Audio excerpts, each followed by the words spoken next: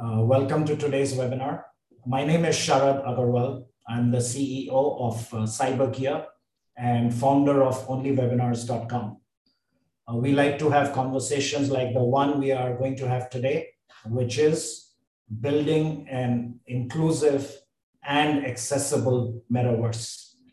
And I have an amazing speaker today. He's also a good friend, Jamie Brett, who's checking in from the UK. And Jamie wears multiple hats. He's a social entrepreneur. He's a metaverse architect, co-founder of MetaHub. He's also a workshop facilitator. And more than anything else, he's a digital economic justice campaigner. And I love that best in your bio, Jamie. So welcome to today's webinar. And I look forward to learning a lot from you, especially all the pioneering work that you are doing in this space. So welcome to the webinar, Jamie. I'm going to hand it over to you. You can share the screen whenever you're ready, and we'd love to hear from you.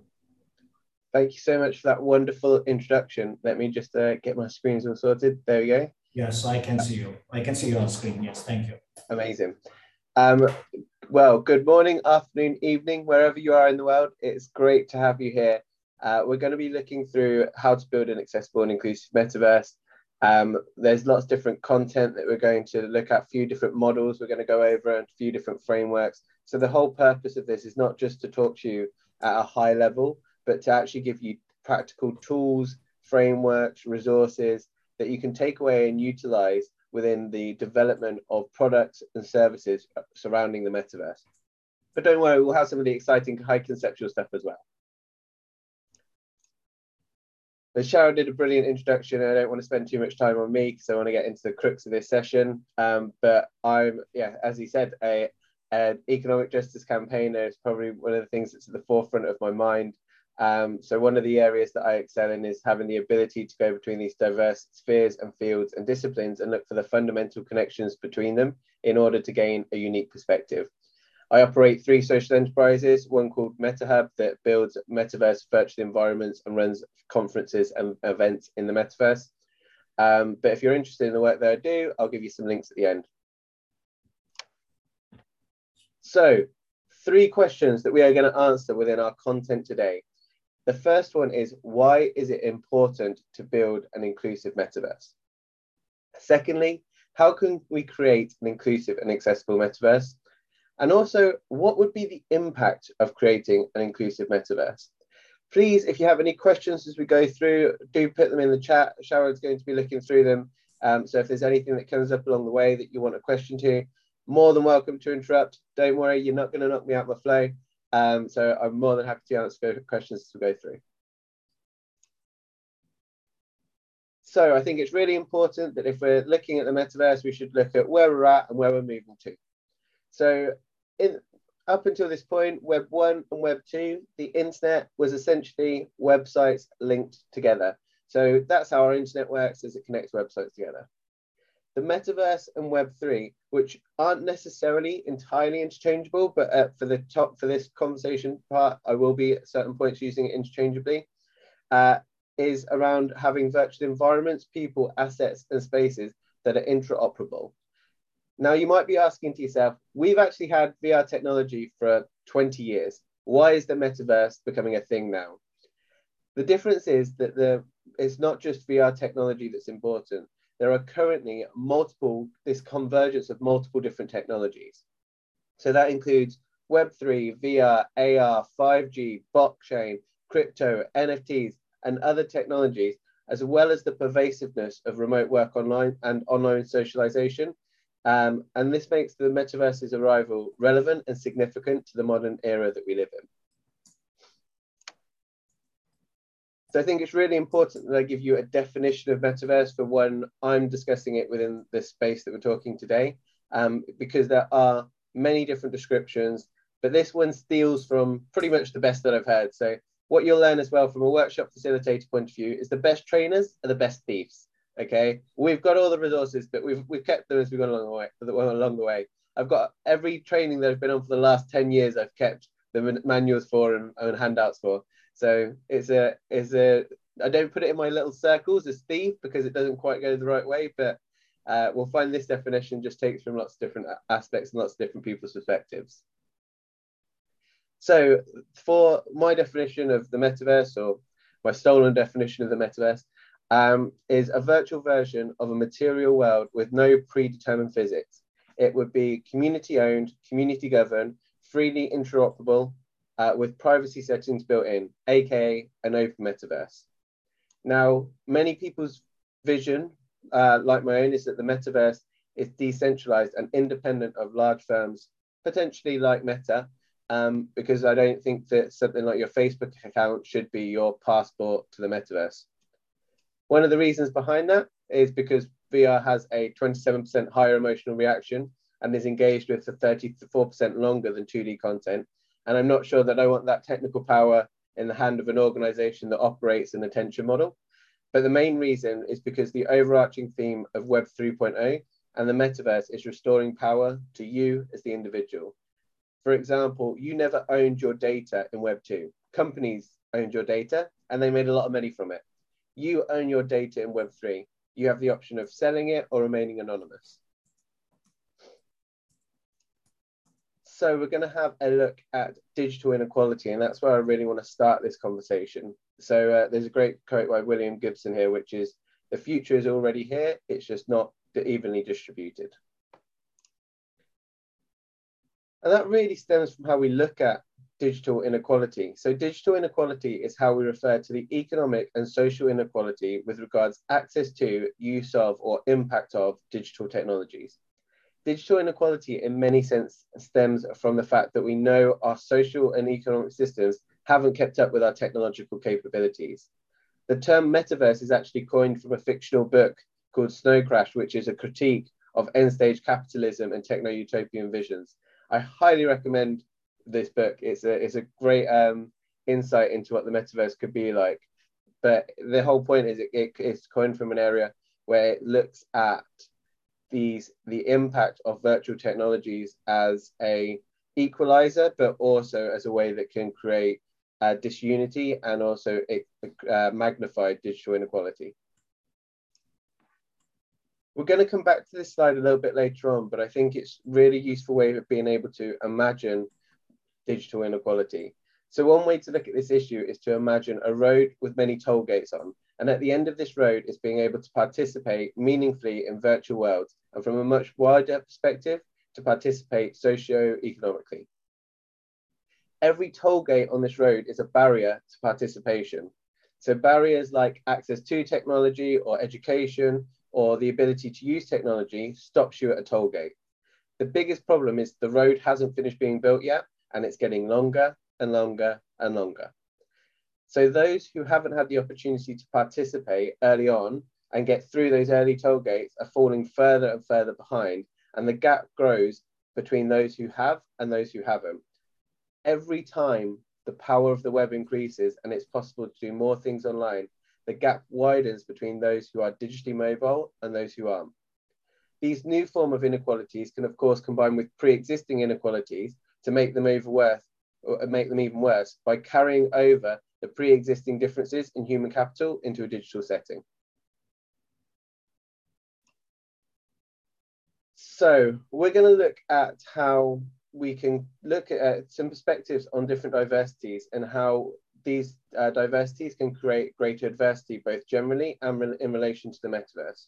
However, as you can imagine, this is such a large topic area with many intersectional considerations. So for the purposes of this webinar, I'm going to be predominantly looking through the lens of disability, as that's my area of speciality. However, most of the concepts that we're speaking about can be applied more broadly to a range of different lived experiences.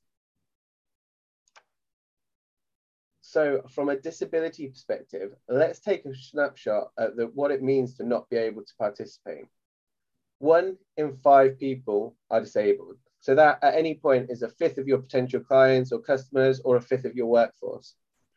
And yes, 73% of your potential customers experience barriers on over a quarter of the websites that they visit. That's a huge amount of people not being able to participate, even in Web 2, and we're about to increase the power of the web even further. 75% of disabled people and their families have walked away from a business because of poor accessibility or customer service. Once again, a huge barrier for people being able to participate is attitudinal barriers that stop people being able to participate in different spaces. And I think what I want to clarify with this last one is disability is not a minority or a fringe experience. Anyone can experience temporary disablement at any point. You could break a leg, you could hurt your eye, you could, burst your eardrum. All of these things are common to any particular person, even if it's just twisting your ankle. But disability is not, disability can be a long-term or transient, and it might not always be visible. And since it's Mental Health Week this week, I wanted to add in this section as well. So one of the reasons that diverse people experience significant higher risks of suffering from mental health illness or poor well-being is because of the lack of support and stress of masking.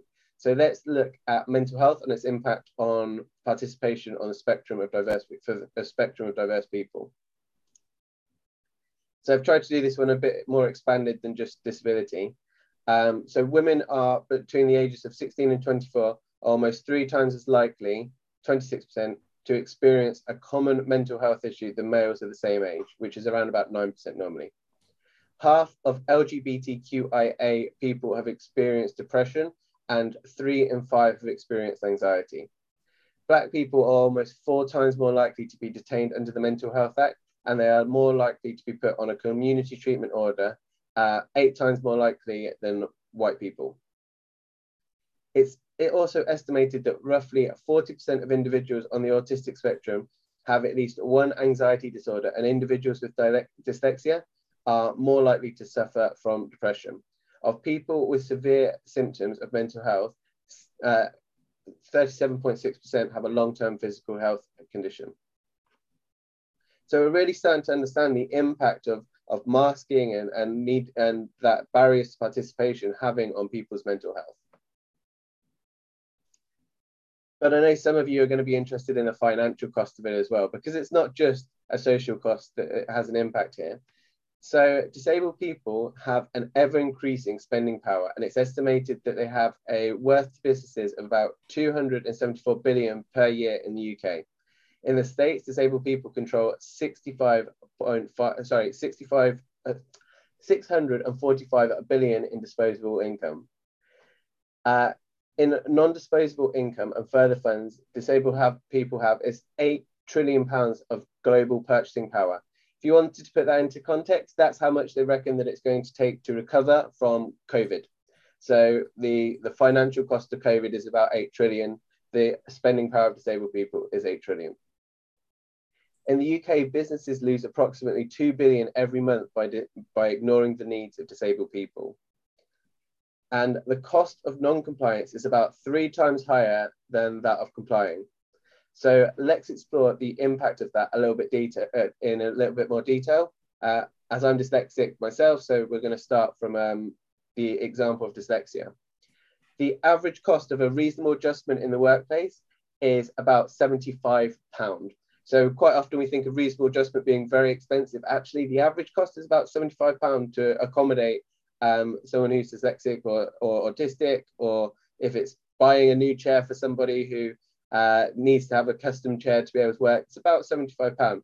And the thing is, these adjustments are normally really simple, inexpensive, can often be free or claimed with grant money. Like if you're in the UK, you can use Access to Work to be able to claim this money back as well.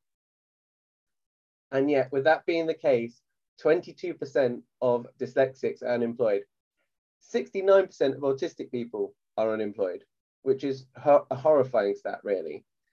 And yet, when we look at NASA, over 50% of the employees are reported to be dyslexic, and they're deliberately sought after because they have superb problem-solving skills, excellent 3D and spatial awareness. There's a campaign on LinkedIn at the moment it's called Dyslexic Thinking. And you can now put dyslexic thinking as a skill on your LinkedIn profile. And this is crucial because it acknowledges the distinct ways that dyslexic people think is desirable. So this urges those with neurodivergencies to define the term on their own terms, because historically it's only been understood in terms of deficit when it can provide empowering and transformative advantages. If you'd like to learn more about harnessing the dyslexic mind, I'd recommend a TED talk called The True Gifts of a Dyslexic Mind by Dean Brigadier. And this dyslexic thinking campaign is a great example of what happens when we change our mindset on participation. And a lot of what we're going to be looking at today is changing mindsets to be able to be more inclusive and participatory. So this is a quote by a good friend of mine called Atif Chowdhury, which is, diversity is about counting people, but inclusion is about making sure that they count. And I think that that's really important. What we've explored so far is a lot around diversity, but now we really want to think about the inclusion elements of that. So what I really want to do is get people understanding one fundamental principle. If you take nothing away from this presentation, take away this one concept, that someone's pain and suffering should not be the price of admission for compassion, understanding, accommodation, and inclusion. The biggest opportunity of the erosion between our material and virtual worlds is to evolve participation in society. So if you're going to build accessible and inclusive products, the first thing we need to do is shift that mindset. So most of the times, products and services and entire societies are designed around people who are most able to participate. In fact, we create inaccessibility and inequality because we don't anticipate the full range of lived experiences. But progress where those who are already, that only benefits those who are most able to participate, is not progress in my eyes. We need to look at a few models to basically get you thinking about how we can build more accessible and inclusive products. These models are here to help us conceptualize different perceptions towards diversity and inclusion. You may recognize things associated with each of the model, and you might have heard or said things that strongly relate to a particular model. Most marginalized people will experience some of these models or all of these models on a daily basis. By increasing our understanding of these different models, we can help inform our own practice and conversations by moving towards the most supportive and enabling models. So I'm just going to check everyone's with me so far if there's any questions before I move on, Sharad. No, you're doing fine. Please continue. Yeah. Fantastic. So the first model I'm going to get you to have a look at is the medical model. So this model was initially established as part of the medical sector. And I want to say that although I'm quite critical of these different models as we go through, it's not that it doesn't have value. It's a bit reductive in the way that it works because essentially it's there to figure out what's wrong with a person and fix it. So the medical model perspective is that people aren't able to participate because of their impairments or differences. It tends to fixate on deficits while comparing and contrasting individuals against the perceived concept of normal. And there are limitations then placed on that individual, and they can't, and it makes it more difficult to take action with little autonomy or agency. Essentially, it goes, well, if you have this, this is what you can do, this is what you can't do. If you are this kind of person, this is where your limitations are. It also, and probably the most important aspect we have to take away from this model, is it puts the responsibility to participate on the individual. It's the individual's responsibility to basically get to a venue. So say you're running an event and they can't get on the bus, so you need to be able to get a taxi. It places the need to solve these problems to the individual rather than on society being able to solve them. Okay, it's your problem, so you deal with it. So let's look at the social model, which is hopefully a bit more applicable to what we're looking at from our organizations, and that should be the model that most organizations are starting to move towards, particularly when we look at diversity, equity, inclusion teams for most organizations. The social model be at the front of mind. So the social model says that an individual is prevented from participating because of the way that society is organized. So barriers that people may face related to attitude, policy, physical access, amongst other barriers, are society's responsibility to support. So barriers prevent participation rather than any diversity. What we're trying to say here is people experience disablement, that the barriers stop them participating. The social model also says that society is therefore responsible for removing those barriers and ensuring that it is inclusive for everyone. Because if society was different and inclusive, then people would be able to participate. When we remove barriers, we create equitable opportunities for people as a society, and we can harness diversity. So I've got a question for you before I move on to the next model, and I'd like everyone to be able to put in the chat. When we talk about this disability, I actually think we should be talking about disablement. So people are disabled by the way that society is structured. So what I'd like you to do is answer this question for me. If you required glasses to improve your eyesight, are you disabled? And what I'd like you to do is put in the chat just a simple yes or no, your answer to this question. We've already got a yes and a no, one for each team. Yes, no. Yes. Oh, a couple more yeses. Interesting. I feel like the yeses are overcoming the no's on this one. Interesting. So,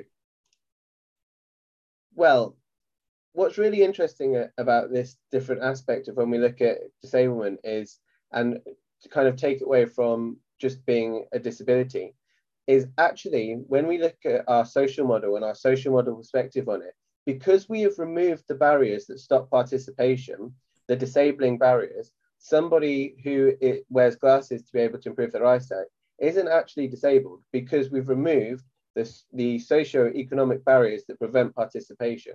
Now, you know what it's like if you lose your glasses. It can feel like a very disabling experience, particularly if you use them, you need them to be able to see. But if we were to take the example of driving, you are still able to drive. There are laws that have been placed in order to support you be able to do that. You don't face a social stigma because of you're not being able to for having poorer eyesight. It's acceptable. You're unlikely to be discriminated in a job interview because of it. However, we've solved the disabling factors around that. So that person no longer is disabled by that situation. If I was to take another example, if someone is 5 foot tall and they can't reach the top shelf, they wouldn't necessarily be considered disabled, but they can experience disablement because of the way that society is structured and organized. So we're going to move on from that model into the social model. The celebratory model. And the celebratory model acknowledges that everyone has a unique set of skills and talents that should be embraced.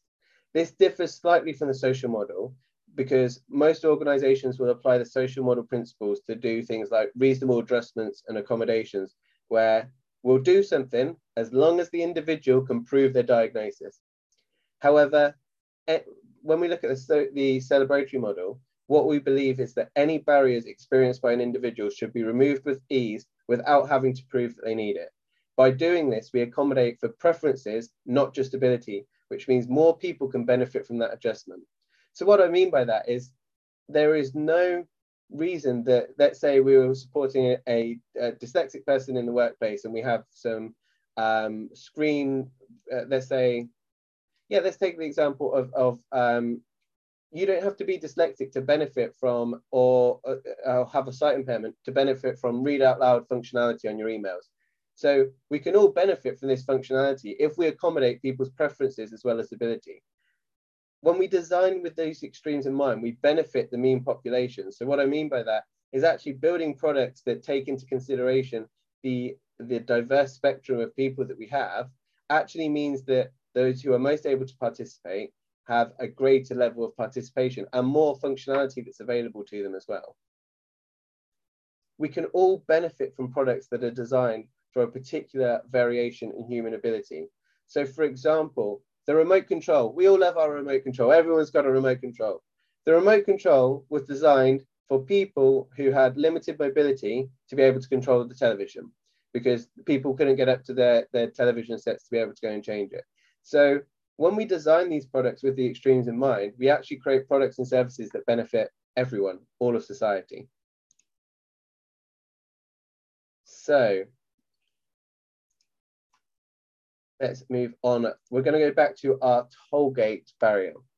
So in order for us to build an inclusive metaverse, we have to think about the socio-economic barriers that prevent someone from participating. Our products and services have to look at how we can address particular barriers that enable people to participate. So I'm going to dive into a bit more detail about these different barriers that we have on our tollgate process. So attitudinal barriers relate to the specific attitudes, thought processes, and prejudices held by people with those with characteristics and those who don't. So these might be internalized barriers that can be severely affected by participation or stigma and exclusionary behaviors from others. So for example, someone might experience prejudices because of their appearance. So you might be able to remove this barrier by allowing people to design an avatar that has an appearance that minimizes their experiences of the prejudices that they're used to experiencing in the material world. And that allows them to virtually represent themselves as they'd like. I'm not saying this isn't without challenges as well, and there's extra considerations that we need to take into this. And also on the same note, my brother has different colored eyes, and he's very frequently annoyed by the fact his avatar can have snake eyes, but it won't allow him to have different colored eyes. So he doesn't feel it's representative. So if anyone's involved in avatar making here, Linford wants to let you know that he's not pleased on this situation. So the technological barriers relate to access to, use of, and the impact of digital technologies. So for example, I used to work in the youth work sector with young people from marginalized backgrounds whose only access to the internet was on a mobile phone. So one of the tasks that I would often try and get them to do is to put together a CV, which is almost impossible on a mobile phone, or at least it was 5 or 6 years ago. So some of the ways that we could remove the barriers for them was to give them access to computers in our centres. It might be one thing that I've done throughout the whole of my life is save laptops from e-waste bins and recycle them and give them to people who need it. But it also could be the fact of being able to look at, is our application cross-compatible so it works across a range of different devices. So financial barriers relate to the impact of wealth on accessing products, goods, and services. So for example, the average disabled household spends on 100% more on energy alone. This could be because of many reasons. It could be because of charging an electric wheelchair, it could be powering assistive technology, it could be powering medical devices. Some individuals might need high light levels, and some with decreased mobility makes it hard to stay warm, so heating bills rise. One way we could address this barrier is by making our services affordable, so giving grants, subsidizing costs, things like that. The way that I've done that as part of my social enterprise is operating a tiered pricing structure where we use the gains from the corporate clients that we have to subsidize the costs for schools, charities, community organizations, and underserved communities. So the next barrier we're going to look at is a social barrier. So these are basically challenges to full inclusion. This could include barriers to aspiration raising, transitions, or the lack of access to information, advice, and guidance to make informed decisions. So if I wanted to give you an example of how I address that in my work, I deliver C-suite training and workshops, but that information and training isn't just helpful to high-performing executives. It can be really useful to anyone who's looking to develop their skills and expertise. So what I spend a lot of time doing is reframing the materials and shifting the context, situation, and setting to make it relevant to different audiences. So I also offer people access to my network and community and connect them with people who they might have struggled to get access to. And this week I launched a community that's aimed at being an open space for resource sharing, and I've designed free resources that can be downloaded and shared. So I'll send you the links to that at the end as well. So an enablement barrier occurs when a diverse group is not represented, listened to, or consulted, or involved in the decision-making process. So enablement reflects the right to autonomy and agency in decision-making, or to be consulted in policy or procedural changes that impact individuals. So one example of that could be that women in STEM currently make up 24% of the STEM workforce in the UK, which means that they are significantly underrepresented in the sector, and therefore their perspectives are often less visible. Now, traditionally, STEM careers and outreach and case studies have focused on what people do using verbs, and rarely use adjectives to describe the attributes required. And you might ask, well, why is that important? So from a social science perspective, women are more inclined to use adjectives to develop and articulate their self-identity when applying for roles, whereas men are much more likely to talk about themselves in terms of what they do using verbs. So language is an incredibly important factor and is helping us to identify if a career is right for us. and overutilizing certain words might be a barrier to some women recognizing themselves in those fields, which increases that sense of imposter syndrome, which some women might experience. So if you want to attract female talent to your organization, emphasize the types of people who are happy and successful in STEM careers in the job description. However, if women aren't in a position to give their insights and influence in the recruiting sector and the recruiting part of that process, then we're probably not going to learn best about what attracts female talent to the sector. So more women would be represented in the sector if that meant that there was more opportunity to have agency and autonomy in the decision-making process, which likely leads to more inclusive products. Finally, last barrier is our policy barrier. So this can also sometimes known as institutional barriers. So these are the policies and practices that unfairly discriminate and prevent individuals from fully participating in any given activity. This could include a policy that dictates that office hours must be conducted in person when they could easily be carried out from home. That would enable somebody who lives remotely or has childcare commitments or mobility restrictions to be able to participate. Our first step in building an inclusive and accessible metaverse is identifying these barriers and then deciding what we're trying to remove. What barrier are we considering when we want people to participate?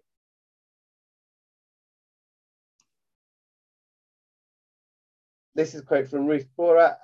Businesses perform better when you have a diversity of views in your senior leadership position. This is not just the right thing to do socially, it's the right thing to do for your business. And I think that's been really clarified by when we look at the diversity and inclusion aspects we've looked through so far. So when we're looking at accessibility and inclusion, we are looking at the equitable opportunity to participate. And what I want to be able to move on to kind of start finishing up now is exploring some of the mindset shifts that we need to have in order to build humane technology. So this is a quote by Edward O. Wilson, which is: the real problem with humanity is the following. We have Paleolithic emotions, medieval institutions, and godlike technology. So the gap between the rising interconnected complexity of our problems and our ability to make sense of it all is called the wisdom gap.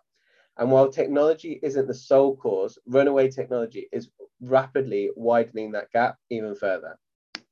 The irony is that advancements in technology have made it almost impossible for the institutions that are set up to regulate the technology to be able to do so.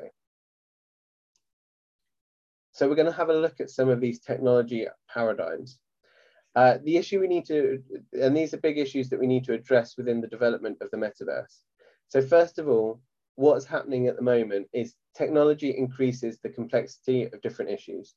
We live in a world of interconnected issues, yet technological advancements, even when created with positive intentions, can supercharge existing problems and the power dynamics. Tech decreases our sense-making abilities. So most of today's technology fails to respect human psychology and Paleolithic hardwiring. So technology takes advantage of human vulnerabilities like cognitive limits, how our dopamine system works, our need for social validation, and that can negatively affect those around us and those around us. Technology can be an amplifier, but technology's impact depends on the context in which it's placed. So technology will amplify the forces at play within any given context, such as bias and human vulnerabilities. I really suggest checking out the highest rated Facebook post before Russia's invasion of Ukraine and afterwards, because you can see the impact of the bots and interference on the posts that are popular. And the most popular posts prior to the invasion were very polarizing topics. And those have slipped significantly down the line since there has been the Russia invasion. So you can see where sometimes their access to technology and the ability to influence these factors can have a play at what we're seeing and what we're consuming, and the feedback loops that we get caught in. So if we want to create more humane technology, we need to operate from a more humane paradigm. So humane technology helps us close the wisdom gap. And that's because human technology we can create technology that counteracts both forces. So it reduces the complexity of our social issues and increases our capacity to be able to respond. So that's what I've put in the table on the right-hand side there. The difference between what our Web 2 paradigm was and what we need to think about when we're looking at the development of the metaverse and Web 3. So that's pretty much all the content I have for you. I'll put these links in the chat in a second.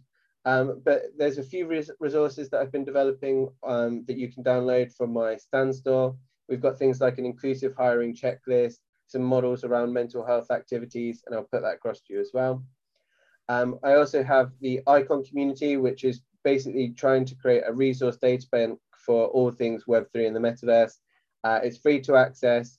It also pushes out to LinkedIn, Twitter, Facebook, so you can join the community on whatever platform you utilize most. If you're interested in following me in any of the work that I do, feel free to connect, follow. It'll be great to kind of keep in contact with everyone. And also, if you're looking for my organization's services, we're looking at, so if you're looking at virtual environments, events, conferences, then do check out MetaHub services and we'll be happy to help you out. You'll be able to find me on @JamieBeacock-Brett for all of the different aspects that I do. But I just want to thank you so much for your attention, and I hope it's been useful insights and a bit of information sharing. Yeah, thanks, Jamie.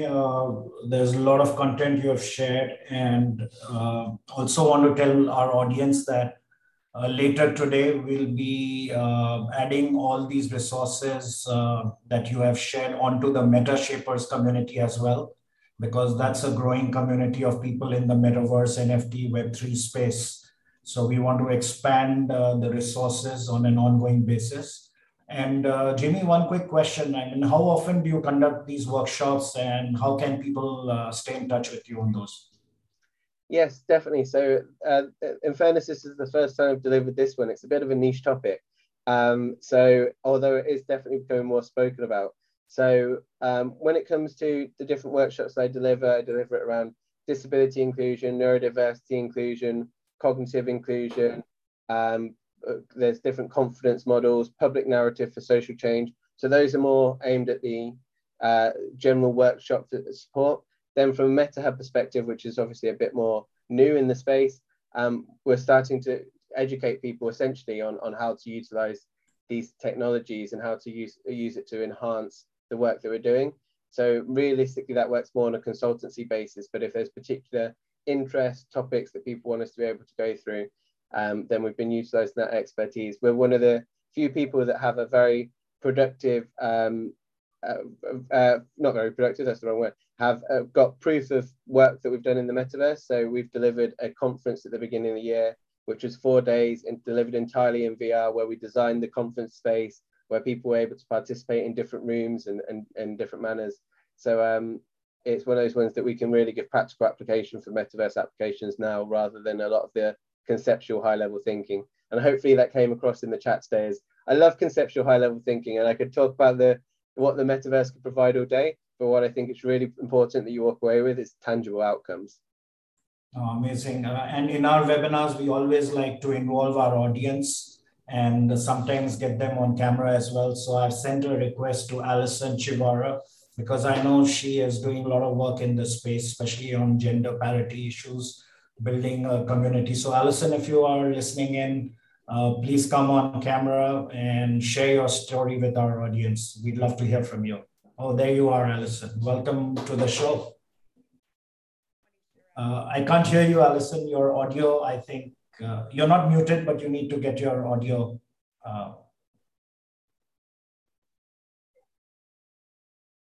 No, still can't hear you.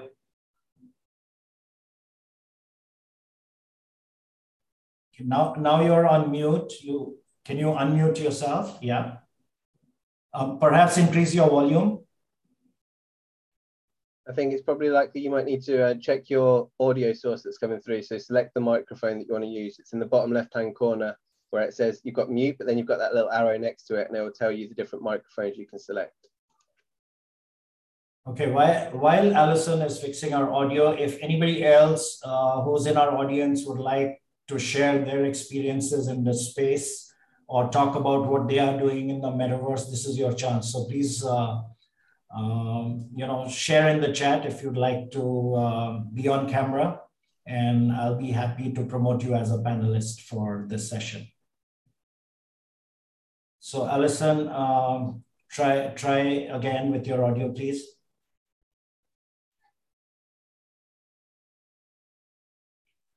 Also, if anyone has any questions they want to put in the chat, feel free to. Yeah, sure. I think, yes, amazing. Ooh, yes. Brilliant. I was just about to say we are here to talk about technology and it's not working. So again, a hard one to follow, Jamie. Thank you so much for what has been a really thought-provoking and really, really insightful presentation. Thank you so much. That spoke volumes to us. So just to introduce myself quickly, and again, Sharad, thank you for having us. So I'm Alison Chiwara. I am one of the directors and co-founder of Flossverse CIC. It's an organization that is based here in the UK and located in Edinburgh, where we're operating from. We are merely a baby in this space, but we've been very, very fortunate to have people like Sharad that have really been cheering us on in this space, and it's been a great space to be. And so we've been very encouraged. So just to give you a quick overview about Flossverse. Flossverse is the brainchild of Florence Alu, who you will notice is always on my tags, or I'm tagging it on almost everything. She herself is a Metaverse specialist and has been in blockchain since 2016. I met Florence while we're doing business coaching, because I'm also a corporate mental health coach. So again, what you were talking about, Jamie, really resonated with me and stays in line with one of my thoughts as well on what the metaverse should look like and what inclusion and diversity should feel like. So thank you so much for that. So that said, myself and Florence share a love for women empowerment. There's a disparity that I hope the men don't mind me saying within the tech sector, in that there's such a massive gap, gender gap within the tech sector. And when everybody started talking about the metaverse, Web3, we were really presented, I feel, with an opportunity or even a clean canvas for everybody to begin to work from. And I think that in the material world, as Jamie called it, it's a harder task, because we've got so much infiltrations, we've got so many contaminations, and we really have a clean space to do something new, measurable and achievable, I feel. So Florence and I started Flossverse. We launched ourselves officially at the very end of April. So we're only a few weeks old officially, but we've been doing a lot of things in the background. So we currently train girls aged 13 to 17, and we train them in all of the metaverse, blockchain technology, any Web3 technologies. Included, interestingly, for the girls is 3D modeling and design, which we thought was just really something different. And the girls have been really intrigued with it. Over and above that, we also love the idea of upskilling women. Women have so many challenges. So you start having a family, you think, I'm going to have one child. Before you know it, you just, let's just grow the family. So a lot of your life kind of stays on hold, so to speak, or you're not really as ambitious during that part of your life. For some women, not all, but what we wanted to do is create another sphere for women that have had those holds, women that have felt they can move their existing skills elsewhere. The pandemic has really allowed us to rethink what we want out of life, what suits us. And really for us at Flossverse is actually trying to meet all of those new challenges that we have in a new space. And the response when we launched, as we were saying to Sharad the other day, was really overwhelming, incredibly overwhelming, to the point that we decided where we thought we could manage, we now need to ask the help of the larger communities, like everybody here on board. And what we currently do is we are very limited in terms of our training. So we've been very fortunate to have a company that we've worked with third party, and I'm not sure they're happy for us to say who they are because they've been incredibly kind. But again, we're so grateful for that. And so they've been providing us with the VR headsets for the girls to be able to immerse. Now, that cannot obviously go on, it's unsustainable. and they get to keep these headsets so that they can continue with their journey with what we've begun. What we've decided in order for us to reach, so our vision really is to have 1 million women either part-trained or immersed onto the metaverse by 2030. It sounds like a massive task, but our model proves that it can be done. In a very short space of time, Florence single-handedly has trained just under 500 people, which I think is amazing. For Flossverse as an entity, under the Meta Girls brand, which is a program that we run for the girls, we have trained just around approximately, I think it's 38 girls, which I think is remarkable because we're very new and with restricted resources. I think we've done not too bad, I think. So at the moment, what we're looking to do is to create an immersive hub. We had a call from the Middle East, from some reporter within the Middle East asking, wow, we like the model, it's for women only. We hadn't thought about it, believe it or not. Religiously, culturally, this fits. And it was just a eureka moment. Florence and I have become so passionate about doing something within the Arab nations. While we are here in the UK, of course, charity begins at home. We are already doing a lot, and we're very grateful for all the companies that are continuously speaking to us and looking to do something. But our biggest challenge is to make the biggest impact when the impact is needed. And for us, we've chosen the Middle East and the Arab nations. We are going to be starting off with Algeria. So we wanted to have one country in Africa at least, and another in the Middle East. So we are at the moment looking to execute or create immersive hubs, one in Algeria and one in Dubai. The model will work in such a way that everything stays on site, on location. The women can choose to come on site, or depending on cultural and family restrictions, whatever it may be, we will work with that woman, with that girl, to make sure that that training is delivered. So it can be from the comfort of their home, but what we are hoping is that they can all come into this meeting hub, so that, again, like Jamie was saying, is that we create real inclusion, diversity, social inclusion is so important for us at Flossverse. We want to remove any barrier that we think women may already have, and actually create a really new paradigm where they can actually do something different and learn something new, and actually be able to use those skill sets going forward. Somebody asked me the other day, what happens to these women? Again, we have companies that are already talking to ourselves who are willing to take these women on and train them further for real jobs, either on the metaverse or within the technological sector. So it's a very interesting area for us. And what we're appealing for today is any companies that are willing to partner with us, collaborate, or even individuals collaborate with us for this amazing work within the Arab nations. We welcome people like Jamie that are fantastic with training. We are looking for trainers. This is a massive task. We cannot do this single-handedly. Sharad has been amazing talking about us, already talking to other people on our behalf. So we are very grateful. So I think that this is a project that is a community project. The Web3 itself is a community project. So we welcome everybody's suggestions, everybody's contribution, because for us, the real thing is that we want to create better gender parity. We want to empower as many women as possible. How? Through educating them, elevating them, and really creating that true equality on this new space that we are all talking about. But even before we go to the new space, we want them to be actually gender equally in this other side of the space. So thank you so much for having me, Sharad. I think I've spoken over my time that you gave me, but I'm overly passionate. I just want to get as much out as possible. So thank you. Thank you, Alison, on behalf of our audience, and I'm sure on behalf of Jamie as well. Very interesting story.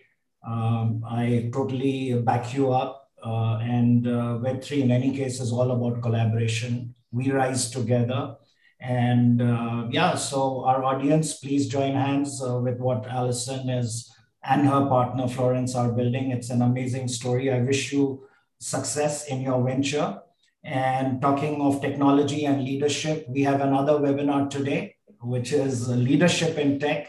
And talking of women empowerment, we have 12 women on our panel. Our facilitator is Susan Furness. So I'm up with 13 women on that webinar, which starts at 9 a.m. Eastern, 2 p.m. UK, and 5 p.m. in Dubai. So if you haven't already registered for that one, please go to onlywebinars.com and register. An amazing conversation is going to happen later today. So at this juncture, I want to thank everybody for being here, for joining our show, and we look forward to seeing you on the other side. Thank you, Jamie, for that lovely presentation, and Alison for your story as well. All the best. Thank you so much. Thank you, and stay safe. Bye to all. Bye.